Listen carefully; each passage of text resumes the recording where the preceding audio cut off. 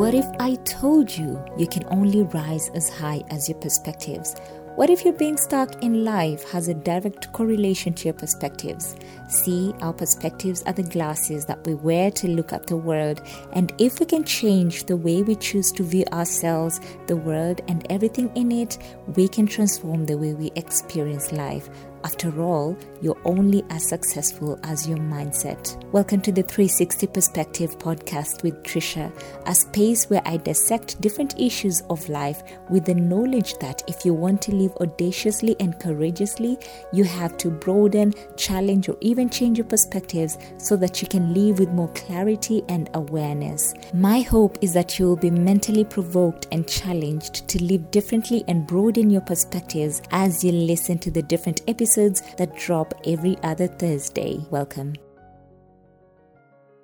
Hey, another new day, another incredible episode. Welcome to today's heartfelt episode, one that leaves me with all types of emotions, to be honest. If you have been following my story from the very first episodes of my journey and tales of coming to America, you know that for me to actualize my dreams of studying abroad in the US, it demanded support from family members and in particular, an uncle of mine who firmly believed in everyone getting quality education. He was an extremely generous man who was fortunate and blessed financially, and so many times he would channel most of his finances to support and educate family members. A man I considered as my second dad and a man I dearly loved, who not only partly raised me up but was always willing to make any sacrifices to put a smile on my face. A man whose legacy lives on forever and one I pray I live to emulate. So it was a hot summer afternoon during my school summer break in the States, and I was on one of the major highways driving from my place to go and visit my best friend. We were on phone catching up and laughing, just like two best friends who can't stay apart from each other would do, as she gave me company on phone while I drove to her place. So while in the middle of our conversation, a call from Kenya came in, which was a bit unusual based on the time that the call was coming in. So I remember asking my friend to stay on hold as I picked up the incoming call from Kenya. On the other line was my oldest sister, and for some reason I began feeling a bit uneasy with a gut feeling that things were not okay. But with a firm voice, she asked how I was doing and where I was. She then proceeded to ask if there was anyone around me. I began getting uneasy with her unusual questions and tried to probe her just to get her to get to the point. When you live away from family and relatives, the thing you're always dreading and fearing for is receiving a phone call from home only to be told that someone you love has passed on. At this point, I was certain she was calling to inform me of the death of someone I knew. So I began to calculate who could have passed on. Maybe one of my really, really, really old grandparents who had, lived their life, their full life. Perhaps a distant relative I didn't have much connection with. It possibly can't be my parents, or worst case scenario, maybe, but not really. But my sister kept on persisting that I needed to have someone close by, like a friend, before she could share the news. And so to force her to share the news, I removed my friend from hold and put them on a conference call as a way of convincing my sister that I was with someone else. Meanwhile, since I knew I was driving up to my best friend's house, I knew it would cost no harm to play this trick on my sister so that she could go straight to the point. And now, being convinced that I was close to someone, my sister broke the news that immediately left me shattered. I no longer had the strength to drive. Right in the middle of the highway, I had to find a place to pull over. By this time, I was weeping heavily in the car. My best friend, still on phone, was completely confused while wondering what to do, as we both had convinced my sister I was at her place. My dearest uncle, who would sacrifice the world to see me happy, one whom I considered to be closer than my father, had passed on from a tragic road accident. A young man who barely had hit his 40s. He was the last person in my mind or list to ever think he would pass on so early in life and so abruptly. I battled with God. I asked many questions that had no answers. I lamented and bitterly poured my heart to God. nothing seemed to make sense in that moment. I even blamed God for making that decision or allowing it to happen, and wondered why He never protected him. Where was God when all this happened? I wouldn't lie, for the first time ever, my faith was not just shaken, but almost shattered. It took me about 30 minutes by the roadside, sobbing heavily. All along, my friend still on phone, trying to calm me down. She tried to encourage me to make my way to her place. Finally, I garnered all the strength to get back on the wheel and made my way to my best friend's place. And for the remaining week, I spent at her house, bitterly sobbing and mourning my uncle. Many friends came over to console, encourage, and pray with me, which I remain forever grateful to have had a family of friends that stood by me when my world was falling apart. And for closure purposes, I knew I couldn't miss my uncle's funeral, and so I made arrangements to travel back to Kenya as we laid him to rest. After the mourning period was over, and after I gave myself time to go through the different grieving stages of loss, I finally came to a place of acceptance of all that had happened and made peace with it. So I made my way back to the States to finish off the remaining summer break weeks before resuming school.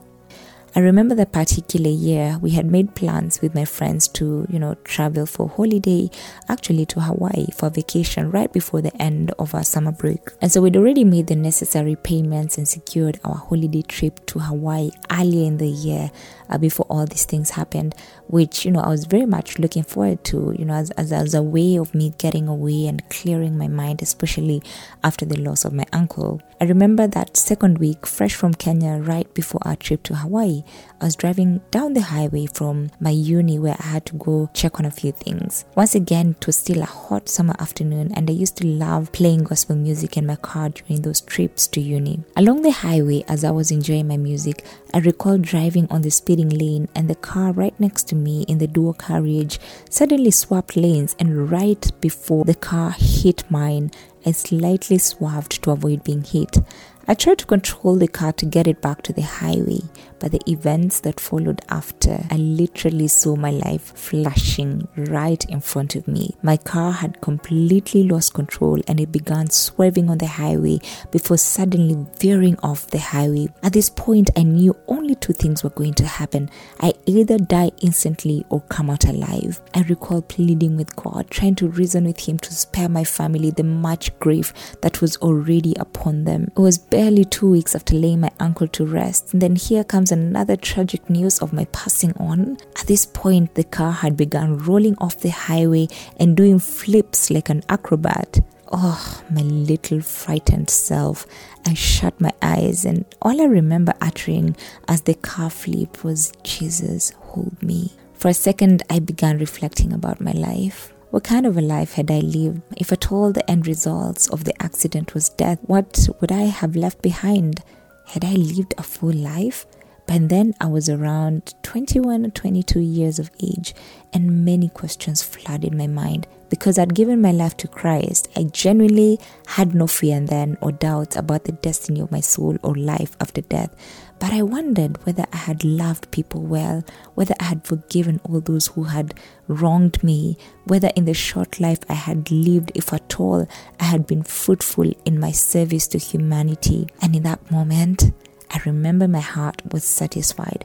I knew that for the few years God had given me on earth, I had lived a full life. In that moment, I realized that it wasn't about how young or old someone dies, but how well and full they have lived their lives on earth. I knew I had left a mark in the lives of the people I had interacted with.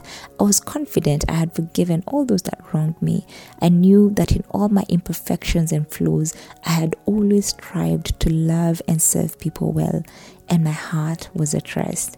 I knew that if I was going to die, I was going to leave earth, having been fruitful, having loved God passionately and those around me. See, when death comes knocking, it can only be viewed in regard to the condition of your soul. And to be able to look at one's death directly and with full confidence can only be possible if you lived a full life, one that is given completely to God. If you can honestly look into your soul and see that you strive to pursue a godly life, then you can also look directly at death with peace and calm.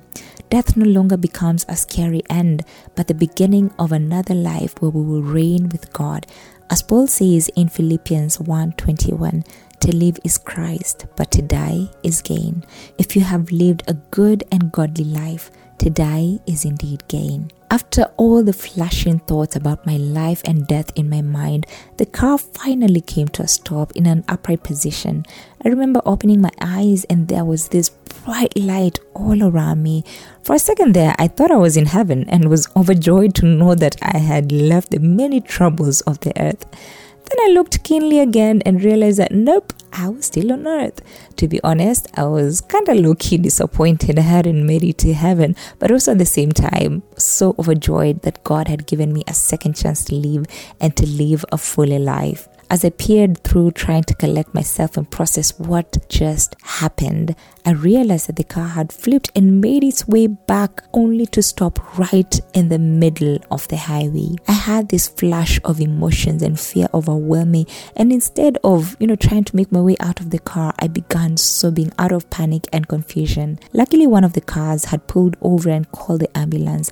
In a matter of seconds, there was an ambulance and an emergency helicopter ready to evacuate any patient who was in critical condition. And because I was the only person in the car, and not in any critical condition, I was strapped and rushed to the hospital by the ambulance. And by God's grace, I had not sustained any major injuries, even after the MRIs and CT scans were performed on my body to check for any internal injuries. And even though my car was written off, I had narrowly escaped death unscathed, with only minor scratches and psychological trauma to recover from. I knew that God had given me another shot in life, which I chose to daily take it as a great gift from God and chose to be more intentional with how I lived life. And even though I was too traumatized by the series of events that had happened in my life in that short season, I still gathered myself and chose to go for the girls' trip to Hawaii several days after the accident. Oh, and I'm so glad I went, because that was part of living my full life, which I knew I had been given a second chance at it to enjoy life on earth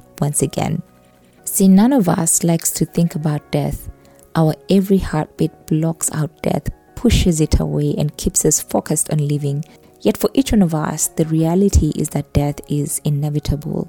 And on that day, we will leave behind our possessions, obsessions, accolades, and everything else. And in that moment, the question we will be left with is how we lived our lives here on earth, the condition of our souls. When you stand before God and have your life examined, will you rejoice over what God had accomplished through you? Will you have loved God with all that you are? Will you have loved your neighbor as yourself? Will you have invested your life in the things that last forever?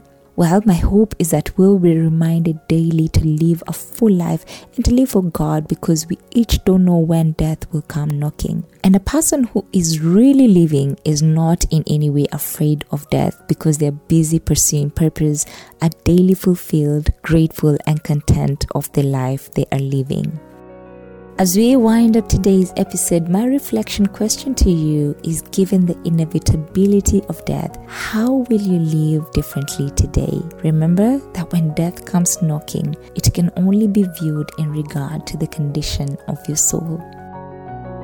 I hope that your outlook and perspective on matters of life and death has been challenged by this episode.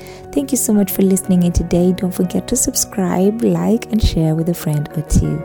And if you have any feedback, remember you can reach me or write to me on my socials. That is at Trisha Wangari on Facebook or Instagram. Until our next episode, see you.